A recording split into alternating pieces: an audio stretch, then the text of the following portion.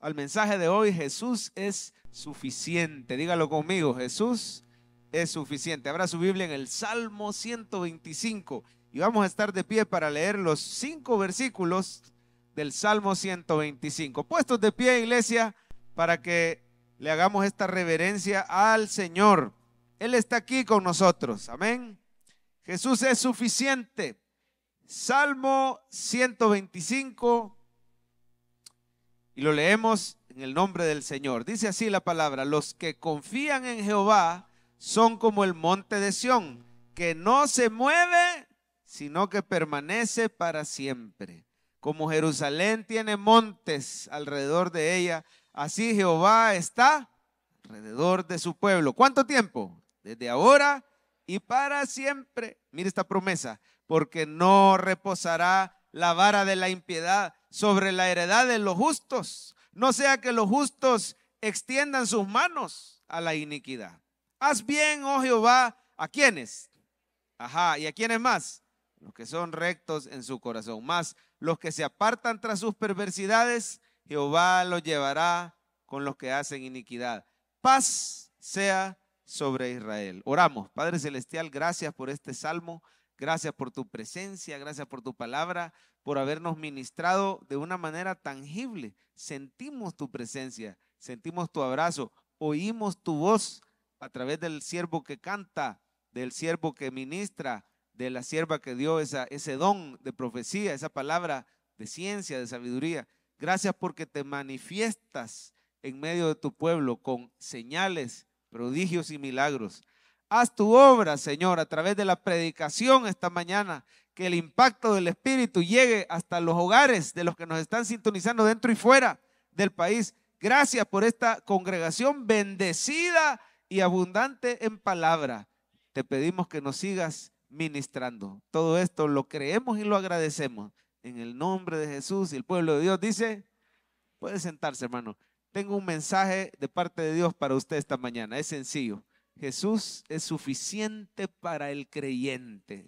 ¿Lo puede decir conmigo? Ahí está la frase del día. Diga: Jesús es suficiente para el creyente. Tóqueme al vecino, sacúdalo, despiértelo. Dígale: Jesús es suficiente para el creyente. Hoy le tengo noticia. Si usted ha creído en Jesús, de arriba le van a venir, dice que toda buena dádiva y todo don perfecto desciende de lo alto del Padre de las luces. Usted tiene a Dios por Padre gracias a Jesús. Y todo lo que usted necesita le va a venir de arriba. El salmista decía: alzaré mis ojos a los montes. ¿De dónde vendrá mi socorro? No viene de los montes. Mi socorro viene de Jehová. Oiga, lo que usted necesita, hermano, le va a venir del Señor que hizo los cielos y la tierra. Su socorro no le va a venir del médico, aunque hay buenos médicos, instrumentos de Dios. No le va a venir del abogado, aunque hay buenísimos abogados, instrumentos de Dios. No le va a venir de su jefe. Tu socorro viene de Jehová, que hizo los cielos y la tierra. El apóstol Pablo decía: el que no escatimó a su propio hijo, sino que lo entregó por todos nosotros, oiga, ¿cómo no nos dará también con él todas las cosas? Jesús es suficiente para el creyente y de Jesús te van a venir todas las cosas. Te va a venir la fuerza para perseverar en Cristo. Usted sabe que dice que se acercan los tiempos finales y el que persevere hasta el fin será salvo. El amor de muchos se enfriará, pero de Jesús te van a venir nuevas fuerzas para perseverar en Cristo y que no te apartes. De Jesús te va a venir la provisión. ¿Cuántos dicen amén? De arriba te va a venir la protección de tu familia. De arriba te van a venir las conversiones de esos seres queridos por las que estás orando. De arriba te va a venir la sabiduría que necesitas, el respaldo en tu trabajo. Todo nos viene del Señor. Este pasaje que hemos leído, eso nos dice, ¿verdad? Que Jesús es suficiente para el creyente. Vamos a ver a dónde se ve Jesús, porque así por nombre y apellido quizás no lo menciona. Acuérdense que es el Antiguo Testamento, pero ¿cuántos sabían que toda la Biblia nos habla de Jesús? ¿Quiere ver el versículo 1 en su Biblia? Vamos a ver a dónde se ve Jesús ahí. Dice: los que confían en Jehová son como, ¿cómo se llama ese monte? Subráyelo por favor. Ahí está Cristo simbolizado. El monte de Sión es un símbolo que apunta a Cristo. Siempre que usted vea en la Biblia el monte de Sión, siempre está hablando de Jesús. Está hablando del nuevo pacto. ¿Por qué? Porque el antiguo pacto es el monte Sinaí. A ver, digan conmigo Sinaí.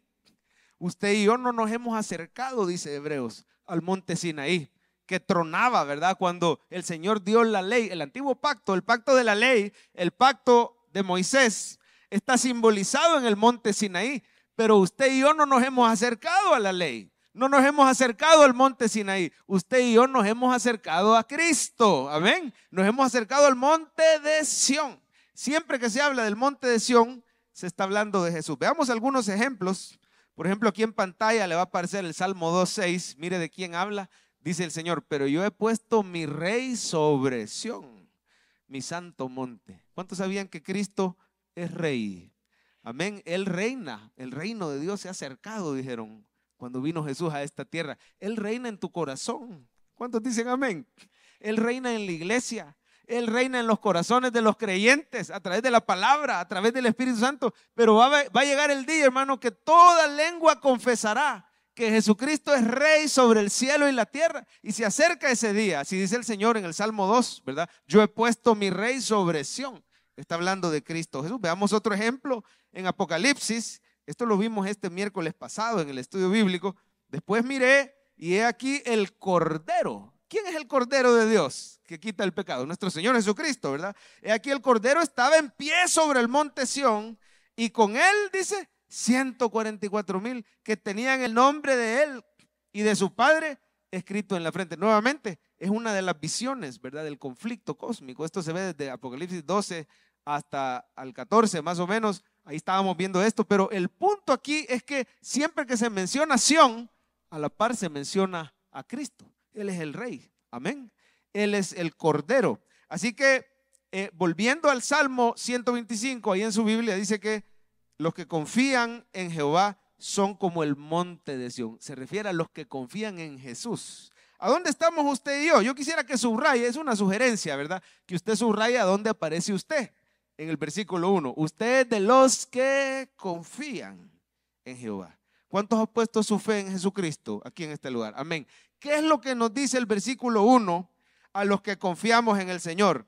Dice, son como el monte de Sión que no se mueve, sino que permanece. ¿Cuánto tiempo? Oiga, ese versículo habla de vida eterna. Permanece para siempre y no es movido. Hoy le tengo un mensaje de parte de Dios. Si tú has creído en Jesucristo, tienes vida eterna. Y venga lo que venga, no serás movido, te dice el Señor. Hágame un favor, diga por favor estas palabras: en Jesús tengo vida eterna. Venga lo que venga, no seré movido. Y es que, hermano, ahí tiene en pantalla una vez más la frase del día: Jesús es suficiente para el creyente. Así como Cristo es ese monte Sión, ¿verdad? Cristo es esa roca eterna, la roca de los siglos. Así como Cristo es ese monte que no se mueve, así el cristiano no será movido, porque el Señor sostiene su mano. Dice que cuando el hombre cayere, no quedará postrado, porque Jehová sostiene su mano. Si usted ha creído en Jesús, véase usted y su familia en el hueco de la mano del Señor. No serás movido. Ojo, que no quiere decir que no van a haber pruebas. El mismo Señor Jesús dijo: en el mundo tendréis aflicción, van a venir injusticias, van a venir corrientes que nos quieren arrastrar, va a venir adversidad. Lo que estamos diciendo es que esas pruebas no nos arrastran y no nos mueven, porque Cristo es, oiga bien, ancla firme del alma. Así como ese monte de Sión no se mueve, ¿verdad? Y es de donde viene nuestro socorro, viene de Jehová. Así el Señor es ancla firme. Yo quiero que usted vea una imagen y pueda ver su vida. Ahí en esa imagen, mire, es un barquito velero, ¿verdad? Y ahí podemos ver a dos personas. Véase usted, ese es el barco de su vida. Y yo le quiero preguntar, ¿acaso el mar está calmado? ¿Está tranquilo? No, se ven olas, se ve viento. Incluso si mira las nubes, se ve un poquito nublado, como que hay tormenta. En la vida del cristiano pueden venir tormentas, pero mire, ¿qué es lo que está sosteniendo ese barco? Que está anclado, y es un ancla firme, porque esa ancla se está agarrando de la roca. Amén. Quiero decirte de parte del Señor que Cristo es el ancla firme de tu alma. venga lo que venga, no serás movido porque Cristo sostiene tu mano. Jesús es suficiente para el creyente. Veámoslo una vez más en pantalla, dígalo. Jesús es suficiente para el creyente. A ver, que se oiga su voz. Pero ¿cuál es la clave de todo este salmo, hermano? Está en el versículo 1. Los que confían en Jehová. Eso quiere decir los que creen de todo corazón.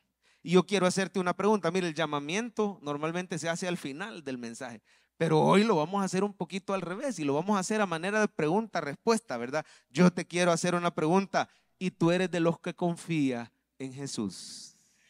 ¿Y tú has puesto tu fe en la obra completa y perfecta de Cristo? Yo le voy a hacer unas preguntas y quiero que usted las oiga bien y no voy a decir amén en automático.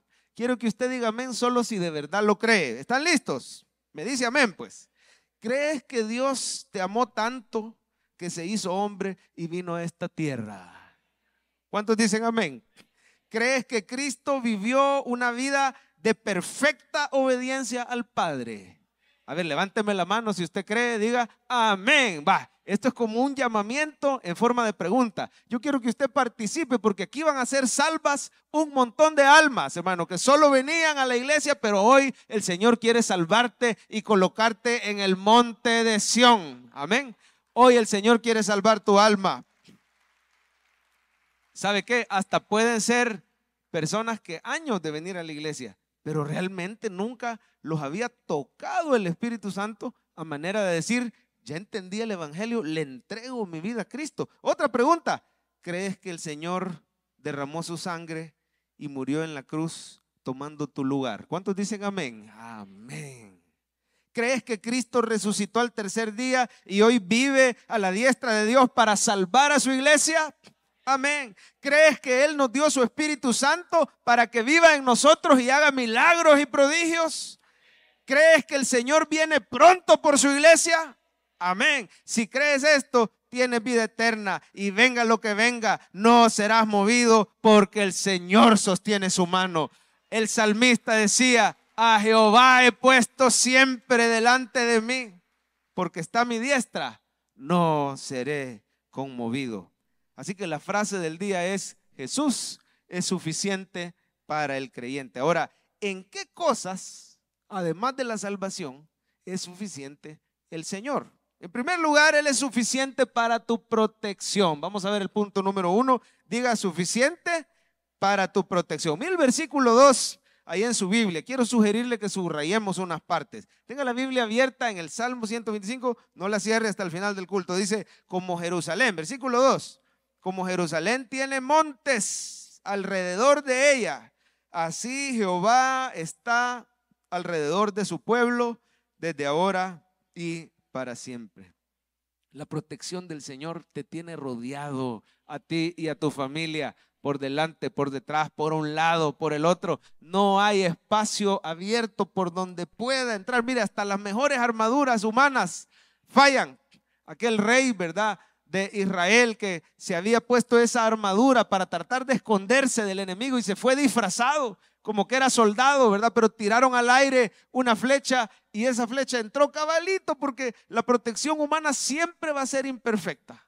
¿Cuántas personas con carros blindados y de repente en un descuidito que se abre la puerta, ¿verdad? Porque la ventana no se puede bajar, por lo menos así era antes. Hoy los blindajes son mucho más modernos y ya es como un polarizado. Pero antes no se podía bajar la ventana y usted decía, ese carro es un tanque, tiene blindaje nivel 7, ese hombre de verdad que está protegido, tiene guardaespaldas. ¿Y cuántas veces en un descuidito, en una falta de atención del pickup que los va siguiendo, ¿verdad? Y se daban secuestros y se daban cosas terribles, pero al Señor no se le escapa una, hermano. Dice ahí la palabra que Jehová está alrededor de ti y de tu familia. ¿Y qué dice? Solo de día o solo de noche. ¿Cuánto tiempo dura la protección de Dios? Desde ahora, si tú has recibido a Cristo hoy o desde el momento que lo recibiste, o quiero decir algo y no salirme de lo bíblico, ¿verdad? Desde antes que lo recibieras, el Señor ya te andaba cuidando. ¿Por qué crees que no moriste antes de oír el mensaje? Porque el Señor te había marcado desde antes de nacer. Desde antes de la fundación del mundo pensó en ti, te amó. Y dijo, este es mío, esta es mía, va a llegar el día que le voy a salvar. Y él mandaba ángeles. ¿Cuántos sabían que hay ángeles alrededor? La vez pasada Eliseo, ¿verdad? La historia ahí en Segunda de Reyes 6, no lo busque, pero se ve como Eliseo y su criado Giesi, ¿verdad? Estaban tan afligidos. Bueno, estaba afligido el criado. Eliseo no se afligió porque los habían rodeado, ¿verdad? Ejércitos enemigos. Y entonces el criado dijo, ¿y ahora qué vamos a hacer? ¿Verdad? Es como aquel personaje que decía, oh, ¿y ahora quién podrá defendernos? ¿Verdad? Pero oró Eliseo. Y esta es mi oración para el día de hoy, hermano. Que sepas que Jesús es suficiente para tu protección. Que Él abra tus ojos espirituales y veas millares de ángeles y carros de fuego ahí en la colonia donde vive, en la oficina donde trabaja, ahí donde estudian tus hijos. El Señor te ha rodeado, Él es muro de fuego alrededor de ti y de tu casa. Dele un aplauso si usted lo cree. Zacarías 2:5 dice, yo seré para ella, dice Jehová, muro de fuego en derredor. ¿Cuándo escribió Zacarías? Cuando los muros habían sido quemados, derribados, destruidos. Es de la época de la reconstrucción. Ageo, Zacarías y Malaquías, los últimos libros del Antiguo Testamento. Viene de Babilonia, viene de los medo-persas. Israel viene regresando a reconstruir Jerusalén. Y el Señor dice a través del profeta, ¿no ves muros? No te preocupes, tu muro voy a ser yo, dice el Señor. Él es muro de fuego alrededor. ¿Qué quiere decir eso? Que tú eres la niña de sus ojos, que nadie te puede tocar sin vérselas antes con el Señor, porque Él protege a sus hijos y a su iglesia. ¿De qué nos protege? Hermano, te protege de peligro, de asaltos, de accidentes, te protege de dardos del enemigo, te protege de desastres naturales, te protege de enfermedad. Uno de estos días hablaba con uno de mis hijos que estudia en el colegio Cefas. Como dice el pastor Francisco, colegio Cefas, you know, ya lo conoce, ¿verdad? El colegio Cefas, instrumento de Dios para salvación y bendición de nuestros hijos. ¿Cuántos papitos han venido a la iglesia porque sus hijos vinieron a Cefas? Y luego ellos empezaron a congregarse. Una gran bendición. Los maestros de Cefas le predican a los hipotes. Los maestros de Cefas le testifican. Y claro, les enseñan también. Salimos en lugar número 24. Cuando había PAES, salimos en lugar número 24 a nivel nacional de miles de colegios. El 24 mejor colegio en PAES. Quiero decir que los otros 23 salieron solo centésimas arribita de nosotros. Un colegio excelente académicamente, pero sobre todo un colegio que le habla a tus hijos de Jesús y pastorea a los papitos también con el ministerio Padres que Oran. Pero bueno, ya no le estoy haciendo publicidad al colegio, aunque debería de considerar al colegio Cefas. Amén. Pero hoy ya muy tarde, ya empezó el año, ¿verdad? Para el próximo año. Y le quiero decir que una maestra le testifica a mi hijo Elías y le dice, fíjense a todos los niños en el salón, que hace poco el Señor me protegió y me guardó la vida de una enfermedad. Yo padezco de un problema, un desorden hormonal, y por ese desorden salen unos quistes, y estos quistes pueden crecer, pueden ser molestos, pueden ser muy dolorosos, pero también pueden poner en peligro la vida de la mujer, porque si estos quistes crecen y se estallan, podría causar una operación de emergencia o puede causar incluso la muerte. No solo es que sea molesto, doloroso, sino que es peligroso. Y una noche que yo estaba, dice esta maestra, retorcida en mi cama de dolor. Era un dolor tan terrible, tan espantoso, que yo sentía que me moría ahí mismo. Y dice que clamó como pudo al Señor, Señor, protégeme. Mire qué oración más poderosa. No sé si la quiere hacer en este momento. Señor, protégeme. Y tal vez son peligros que ni nos hemos dado cuenta, pero el Señor está activamente guardándote a ti. Dice, a sus ángeles mandará acerca de ti que te guarden de día y de noche. Amén. Dice que esta maestra oró, Señor, protégeme de todo peligro. Dice que el Señor pues le dio fuerza, el dolor seguía, le dio fuerza para pararse y poder ir al médico de emergencia. Y cuando ella llega a ese lugar, dice que curiosamente al entrar donde el doctor, se empieza a ir el dolor. Y ella dice, bueno, pero de todos modos ya estoy aquí, que me hagan los exámenes. La sientan en un lugar donde le van a hacer una ultra. Y el ultrasonido revela que no tiene nada. Y ella se queda asustada y dice, no, mire, pero aquí está el examen de hace 6 meses. Aquí está el quiste número 1, quiste número 2, este parece limón, este parece naranja, quiste número 3, quistes grandes. Y vamos a esperar a ver si crecía o no crecía. Y por el dolor yo diría que ha crecido. Bueno, le dijo todavía la persona encargada de la ultra. Le dijo, fíjese que esta máquina a veces sabe fallar, le voy a ser sincera. Así que vámonos a la otra máquina. Y se van a la otra máquina. ¿Y qué cree usted que fue el resultado? Le dice, no tiene usted nada. Está completamente sana.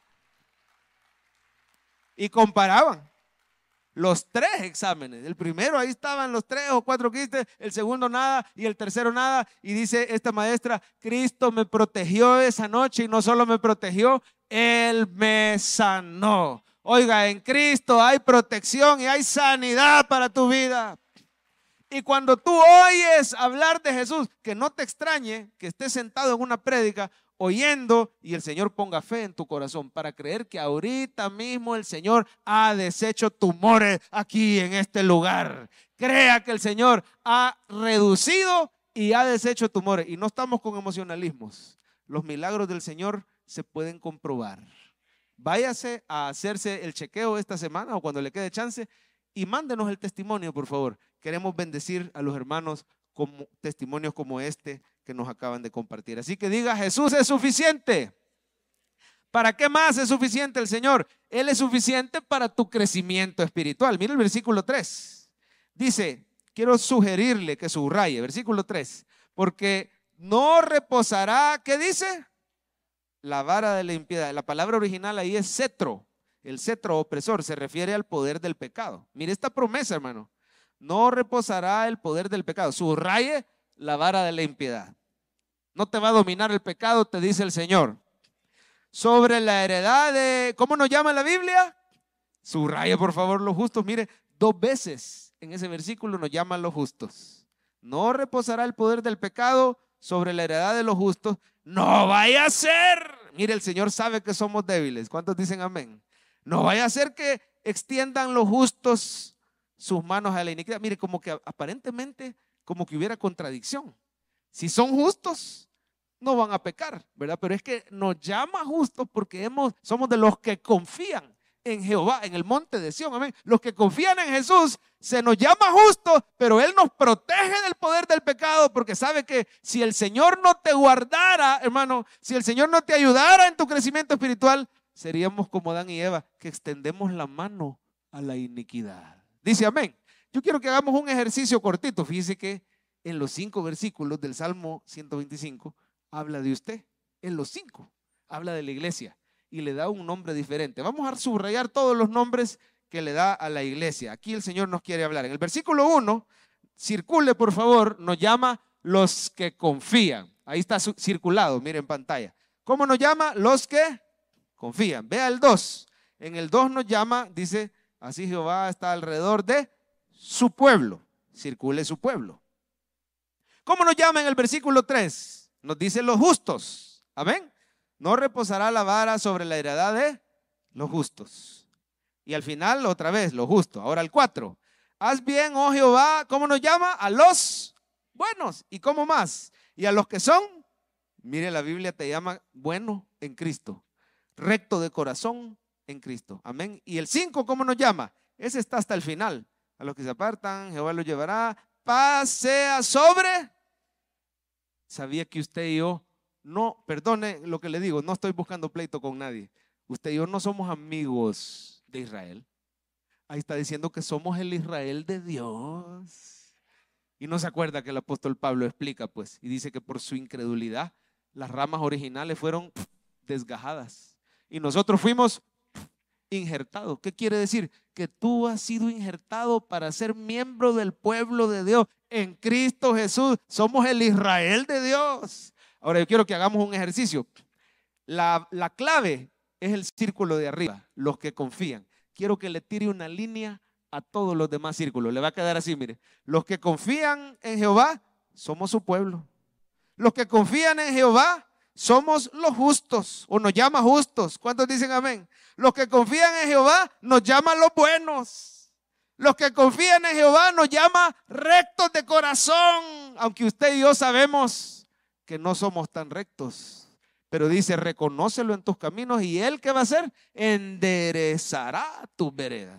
Los que confían en Jehová somos el Israel de Dios. Vaya, mire hermano, no se preocupe diciendo, ay, cómo quisiera yo haber sido judío. No, mi hermano, si ya en el nuevo pacto no hay judío ni gentil, no hay esclavo ni libre, nadie es más que nadie, todos somos un solo pueblo en Jesús. Tú no tienes por qué decir, ojalá que yo fuera del pueblo de Dios. Tú eres del pueblo de Dios en Cristo Jesús. Has sido adoptado. Y si eres hijo, también eres heredero de sus promesas. Pero volviendo al punto, Jesús es suficiente para guardarte de pecado. Porque le voy a decir en buen salvadoreño, al estilo del pastor Francisco, ¿a cuántos le llega cómo habla el pastor Francisco? Habla directo, habla claro. Mire, a pesar que sos chambón. ¿Cuántos lo reciben? Para que no se me enoje, a pesar que a veces somos medio chambones, el Señor nos guarda de no pecar. Si hoy estás aquí y no has cometido un pecado grave, es porque la misericordia de Cristo te ha guardado. Mira el versículo 3, Él promete que no va a reposar el poder del pecado sobre la heredad de los justos, porque dice, no vaya a ser que los justos extiendan su mano. Él sabe que si Él no nos guardara, por eso Jesús nos enseñó a orar, no nos metas en tentación, mas líbranos del mal, como diciendo, sí Señor, si tú no me apartas de toda ocasión de caer, capaz que yo caería, yo extendería mi mano, amén. Pero Él nos guarda, los justos somos guardados. Mire estas promesas, Romanos 6:14, dice, porque el pecado no se enseñoreará. ¿Cuántos reciben esa promesa? Es por fe que vas a tener crecimiento espiritual. El pecado no te va a dominar porque no estás bajo la ley, sino bajo la gracia. En Cristo Jesús hay poder, hermano. ¿Sabe usted que la doctrina del evangelio, de la gracia de Dios, no produce libertinaje? Algunos dicen, si tú le decías a la gente que es perdonada de todos sus pecados, entonces la gente va a salir a pecar. Déjeme decirle, hermano, que es al revés. Si la gente no conoce a Cristo, sigue esclava del pecado. Pero en Cristo Jesús, la gracia de Dios no deja que el pecado nos domine. ¿Sabía usted que la enseñanza de Cristo y de su gracia nos enseña a vivir sobria, justa y piadosamente? Quiero verlo en pantalla. Mire Tito 2. Dice, porque la gracia de Dios se ha manifestado para salvación a todos los hombres. ¿Y qué hace la gracia? Enseñándonos que renunciando a la impiedad y a los deseos mundanos, vivamos en este siglo. ¿Cómo quiere el Señor que vivamos? Sobria, justa. Ahora, ¿quién me enseña? No digo qué, digo quién me enseña a vivir sobria, justa y piadosamente. Cristo Jesús. Porque arriba dice, la gracia de Dios se ha manifestado. La palabra manifestado en el original es apareció. Es Cristo. Él vino a esta tierra. La gracia de Dios vino a esta tierra en la persona de Cristo y te enseña a vivir con victoria sobre el pecado. ¿Cómo lo hace? Nos da el Espíritu Santo. Mire Romanos 8, dice, porque la ley del Espíritu, Romanos 8, ahí está, porque la ley del Espíritu de vida, aquí la palabra ley no se refiere a la ley de Moisés, se refiere a, sustitúyala por la palabra poder. Así que, porque el poder del Espíritu de vida en Cristo me ha librado, otra vez la palabra ley, pongámosle la palabra poder. Así se lee Romanos 8:2. El 1 decía, ninguna condenación hay para los que están en Cristo. Y el 2 dice, el poder del Espíritu de vida en Cristo me ha librado del poder del pecado y de la muerte. ¿Cuántos dicen amén? ¿Cuántos saben que son templo y morada del Espíritu? Diga por favor conmigo, el poder del Espíritu Santo me ha librado del poder del pecado. Dígalo de nuevo, el poder del Espíritu Santo me ha librado del poder del pecado. Va, ahorita se acaban de romper cadenas pecaminosas. Créalo en el nombre de Jesús. Vaya y vote lo que tenga que votar, borre lo que tenga que borrar, corte lo que tenga que cortar y crea que el poder del Espíritu Santo te ha librado del poder del pecado. Así que te vas de este culto sin cadenas y sin tumores en el nombre del Señor. ¿Cuántos dicen amén? Es que Cristo es suficiente para el creyente. ¿Sabe qué, hermano? Es suficiente para tu crecimiento espiritual, no solo en el sentido de librarte del pecado, si esa es una parte del crecimiento. Él hace que ames al Señor de todo corazón. Él hace que ames su palabra. Él hace que crezcas en su palabra. Él hace que comprenda. Él te da la sabiduría. Él te da el gozo, Él te da los dones, Él te da el fruto. El crecimiento espiritual viene de Dios y sabe que un corazón enamorado es un corazón santificado. Ahí va a aparecer en pantalla la frase, un corazón, léala conmigo, un corazón enamorado. Usted no le tiene que decir a un esposo enamorado que sea fiel. Él es fiel, lo vean o no lo vean, le revisen o no lo revisen el celular. No es fiel porque el otro me va a regañar o el otro se va a enojar o el otro se va a enterar. Es fiel porque ama al Señor y ama a su esposa. O ama al Señor y ama a su esposo. Un corazón enamorado es como aquel canto que dice: yo quiero enamorarme más de ti. ¿Cómo dice? Enséñame a amar. Oiga, vivir conforme a tu justicia y tu verdad. Con mi vida. Y es precioso. Todo lo que tengo y lo que soy. Todo lo que he sido. Y miren lo que dice al final. Que mi vida para ti como un perfume a sus pies. ¿Cuántos quieren ser olor fragante delante de Dios? En Cristo Jesús tenemos crecimiento espiritual. Y no te tienen que decir que tengas detalles. Esta semana fue semana de detalles con la esposa y con el esposo. Amén. Pero no solo la semana del 14. Tienes que tener detalles con tu pareja el resto de las semanas también. Amén. Esas rosas, esa invitación a comer. Y no tiene que gastar el montón, pero son detallitos que le dicen a la otra persona: te amo, estoy agradecido con Dios por tu vida, estoy pensando en ti, gracias por tu cariño. Así que un corazón enamorado, así le tenemos que decir al Señor: enamórame, enamórame cada día más de ti, de tu palabra, de tu presencia. ¿Y cómo se hace eso, hermano? Siga viniendo al culto, siga oyendo palabra de Dios, no falte a su life group. Venga a los estudios bíblicos, martes de matrimonios, Pastor Francisco, miércoles de estudio bíblico con este servidor. Véngase a la vigilia, que es este próximo viernes a las 8. Tenemos noche de gloria, le hemos llamado así porque hay un mover del Espíritu Santo precioso y Él se glorifica con testimonios en el momento. Así que enamórame de ti, Señor. Jesús es suficiente. Dicen amén. Jesús también es suficiente. Número 3, para tu bendición. Él es suficiente. Dice la palabra que toda buena dádiva y todo don perfecto desciende de lo alto. Quiero que vea el versículo 4 en su Biblia, por favor. Dice: haz bien, oh Jehová. Haz bien. Eso de hacer bien es darles un favor. Favorece con tu misericordia, hacele favores, repartirle bendiciones. ¿A quiénes? Lea conmigo. Haz bien, oh Jehová, a los buenos y a los que son. Mire, si no tuviéramos al Señor, estas fueran malas noticias. Porque sin Cristo usted y yo no somos buenos. Poquitos amenes. Sin Cristo usted y yo no somos rectos de corazón. No habría bendiciones, sino juicio de Dios sobre tu vida. Pero gracias a Cristo el Señor te dice: este es mi Hijo amado en quien tengo complacencia, y reparte sus bendiciones a tu vida. El salmista decía que las bendiciones lo seguían. ¿Ya ha leído usted ese salmo? Ciertamente el bien y la, esa es la misma palabra, bien, ¿verdad?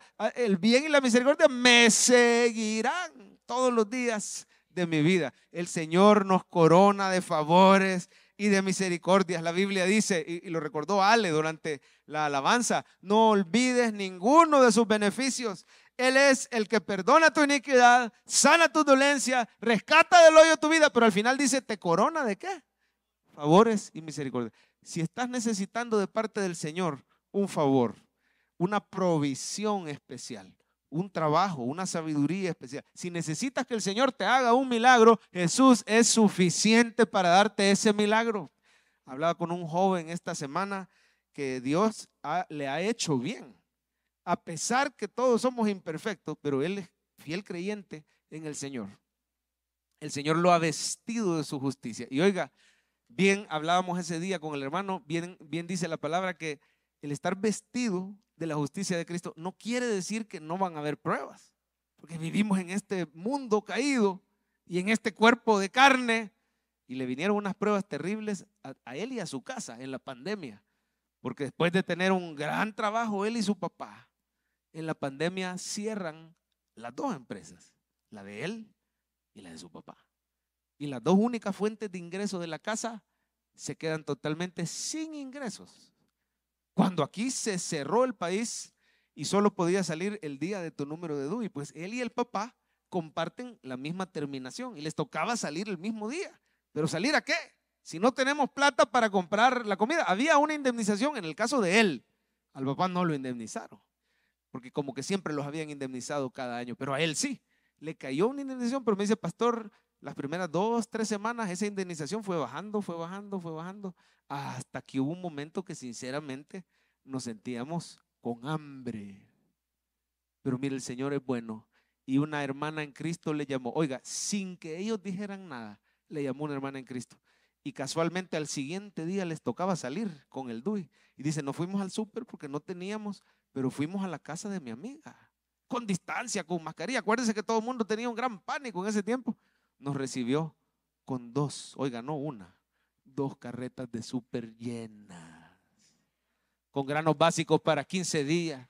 Con frutas para 15 días. Hasta carnita molida para 15 días. Y el hermano alabó al Señor. Dice que lloraron como niños él y su papá al ver la misericordia de Dios, porque el Señor le hace bien a los buenos y a los rectos. Pero no te preocupes, porque tú y yo somos imperfectos, pero en Cristo hemos sido justificados. Y si tú tienes la justicia, dice, el reino de Dios y su justicia en tu vida, todas estas cosas te van a hacer añadida. Por Cristo Jesús eres bendecido y favorecido, tú y tu familia. Aunque pases prueba, dice, yo estaré contigo. Y si por los ríos, no te anegarán. Aunque pases por el fuego, dice, la llama no arderá, porque yo soy tu Salvador. Dice que a los días un hermano en Cristo, mire, de esos hermanos en Cristo quisiera tener yo. Le hablo a un hermano en Cristo de Estados Unidos y le dice, ahí te van 1000. ¿Quién hace eso, hermano? A veces ni la familia, o tal vez la familia sí, si usted le dice, mira, por favor, ayúdame, pero este hermano estaba callado. Mira, el testimonio es largo y no quiero hacerlo demasiado largo, pero sí hay gran bendición. Cuando se acabaron las carretas que les habían dado, le dijeron, ahí te van 1000. Y con esos 1000, usted sabe que estando en austeridad, esos 1000 se estiran, ¿verdad? Con la bendición de Dios. ¿Cuántos saben que el Señor estira ese 90% que te queda, ¿verdad? El 10% es de Él y Él estira el 90% y sobra y abunda. Pues bueno, con esos 1000 el hermano vivió otro gran tiempo, ¿verdad? Par de semanas, hasta que cuando abren el país y la gente empieza a regresar a trabajar, una hermana, otra hermana en Cristo. ¿Cuántos le dan gloria a Dios por los hermanos en Cristo? Mire, no falte a su iglesia, porque aquí hay instrumentos y Dios les da órdenes para tu bendición. A Elías lo sostuvo una viuda, pero no era la viuda, era el poder de Dios que usa instrumentos humanos. Y entonces dice que esta hermana le dijo, mira, soñando con tu nombre, y no me podía sacar tu nombre. Hasta el hermano se sintió algo raro, ¿verdad? Porque es soltero y la hermana también, pero no era nada de eso. Solo le dijo, tenía tu nombre, Dios me dio la orden que pensara en ti. Hay una empresa muy grande que en la pandemia creció de llevar comida a domicilio. Y en la pandemia usted sabe que eso se fue para arriba. Y la empresa necesitaba urgentemente contratar. Necesito que te vengas y vas a ser coordinador regional de mercadeo. Es una app que te llevaba comida. Hoy parece que ya vendieron esa app y ya se cerró lastimosamente porque era buenísima. Yo creo que usted sabe cuál es. Dice que por esa app que lleva comida a domicilio dieron 150 millones. Pero mire qué tremendo, que antes que la vendieran le dan el trabajo a él. Oiga, sin pedir trabajo le dan el trabajo. Oiga, usted no tiene necesidad de seguir las bendiciones. Siga a Cristo y las bendiciones me lo van a seguir a usted. Si hoy estás pasando una prueba difícil, no se acostumbre a la prueba. Te vienen bendiciones después de la prueba, porque Cristo es suficiente.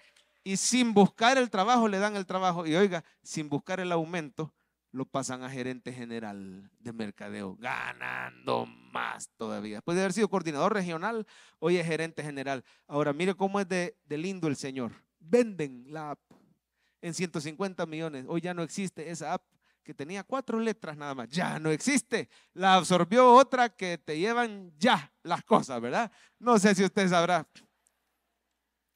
Ahora, ¿iba a creer usted que no le quitan el trabajo? Quitaron a la muchacha que le dio el trabajo. Quitaron a otro montón de gente y el hermano sigue con trabajo. Todavía, mire, es que ese día yo fui el más bendecido con ese testimonio. No vaya a faltar a la vigilia porque ahí hay testimonios de gran bendición para usted. Lástima que ya se nos fue el tiempo y no voy a poder terminar. Pero decirle nada más que este hermano decía: Señor, ya solo me falta la esposa. Ya solo me falta, imagínese qué abusivo. Trabajo y aumento y todo, y todavía quiero la esposa, pero la quiero cristiana. Y no solo la quiero cristiana, la quiero servidora. Me estaba diciendo que ayer en la noche le dio el anillo de promesa. Ese va antes. Los hipotes ahora se inventan un montón de anillos, ¿verdad? Gastar les gusta. Entonces no es anillo de compromiso, sino que es uno que va antes. El anillo de la promesa. Y la cipota se lo agarró. Es una muchacha que no solo es cristiana, estudia en el bíblico y es servidora como él. A los que aman a Dios, todas las cosas les ayudan a bien. Cristo es suficiente para tu bendición. Soltero, pídale al Señor su pareja y pídasela con lujo de detalle. No se conforme, pídasela, que le venga de arriba. No le trate de ayudar usted al Señor. Pídale un buen trabajo. Él te corona de favores y misericordias. Y número 4, y con esto terminamos: Jesús es suficiente para tu paz. Diga conmigo: Jesús es suficiente para mi paz. Él dice: la paz os dejo, mi paz os doy. ¿Se acuerdan del versículo? El ángel de Jehová acampa alrededor de los que lo temen y los, ¿qué dice? Y los defiende. Tu paz aquí se refiere a personas malignas que tienen mala intención contigo y que persiguen al cristiano. El Señor se va a encargar. Él te defiende y Él pelea por ti. Mire por favor el versículo 5 y subrayemos: mas a los que se apartan tras sus perversidades. ¿Quiénes son estos? Obviamente, hermanos, no son los cristianos, porque Él ya dijo que no va a dejar que extendamos las manos a la vara de la iniquidad. No pueden ser cristianos que se apartan, no. Los que se apartan, hermanos, viendo el contexto, son impíos que persiguen a la iglesia. ¿Por qué? Porque al final dice: paz sea sobre Israel. O sea que hay hacedores de iniquidad, hay hacedores de perversidad que no dejan que Israel tenga paz. Refiriéndose a la iglesia, hay personas en este mundo que persiguen al cristiano. Y entre más avancen los tiempos finales, más lo vamos a ver. Pero el Señor dice que Él te defiende y Él pelea por ti. Moisés le dijo a los israelitas cuando venía Faraón con todo ese ejército, le dijo: estad quietos y ved la salvación que Jehová hará hoy con vosotros. Estos egipcios que hoy ven, no los van a volver a ver jamás. Jehová peleará por vosotros y vosotros estaréis. Hágame un favor, tóqueme al vecino y dígale: Jehová pelea por ti. Tranquilo, hermano. Jehová pelea. Deje que Dios lo defienda. Dice Isaías 54, esta promesa es para ti: ningún arma forjada contra ti prosperará. Ojo, no dice que no van a haber ataques, dice que no van a prosperar los ataques. Ningún arma forjada contra ti. Condenarás toda lengua. No dice que nadie va a hablar mal, dice que vas a salir victorioso. Amén. Condenarás toda lengua que se levante. Esta es la herencia de los siervos de Jehová y su salvación de mí vendrá. ¿Sabe que esa palabra salvación en el original es su justicia? O sea que Él te ha justificado, su justificación de mí vendrá. Esa justificación te da el derecho de ser bendecido. Oiga bien, el Señor es tu abogado defensor, Él pelea por ti. Yo no sé si estás pasando casos legales injustos. Quiero decirte que yo lo he visto con mis propios ojos. Persecución legal contra los creyentes, acusaciones injustas. Aquí mismo hay personas que saben de lo que estoy hablando. Y hace poco uno de ellos ganó un caso de una acusación. Aquí está sentado, pero por respeto yo no menciono nombres.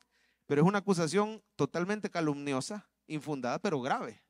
Y lo habían llevado a juicio y aplazaban el juicio, y aplazaban el juicio, y aplazaban la audiencia, hasta que finalmente hace 2 semanas el hermano ganó por completo el caso. Lo declararon inocente para gloria del Señor. Se hizo justicia. Y yo le pregunté: ¿y qué pasó? Y me dijo: pastor, me pasó igual a aquella mujer acusada de adulterio y que Jesús la defendió. Y todos se fueron. Y el Señor le dijo: ¿dónde están los que te acusaban? No quedó ninguno, Señor. Ni yo te condeno. Vete y no peques más. El Señor le hizo un milagro. Yo no sé, hermano, si te están haciendo una injusticia. Otro hermano que trabaja en una autónoma, trabaja en una institución de gobierno y le hicieron una acusación injusta y le quitaron el trabajo 7 meses mientras duraba el proceso, hermano, sin trabajo y en un proceso calumnioso, ¿verdad? Una acusación injusta, pero lo acaban de reinstalar con muchos beneficios, ganó el caso. Él canta aquí en el Ministerio de Alabanza, no es el hermano Ale, es otro hermano que también canta como él. Y dice que el hermano ganó el caso. Oiga, hermano, yo no sé si estás pasando problemas legales, casos injustos, pero déjame decirte que el Señor sostiene su mano. El Señor pelea por ti. El Señor es tu abogado y Él te defiende. Quiero terminar esta prédica mientras pasan los hermanos del grupo con esta promesa que es para ti, que te están haciendo persecución los impíos. Dame la última promesa, que no, está en Isaías 41. No sé si la tenés, ahí está. He aquí que todos los que, oiga, esto es para usted, recíbalo. Todos los que se enojan contra ti serán avergonzados y confundidos. Serán como nada y perecerán los que contienden contigo. No lo digo yo, lo dice ahí. Buscarás a los que tienen contienda y no los hallarás. Serán como nada y como cosa que no es aquellos que te hacen la guerra. Porque yo, Jehová, soy tu Dios, que te sostiene de la mano derecha y te dice, no temas, hijo mío, yo te ayudo. Si el Señor es tu ayudador, dale un aplauso esta mañana. Ahí está el resumen en la pantalla, que Él es suficiente para todas esas áreas.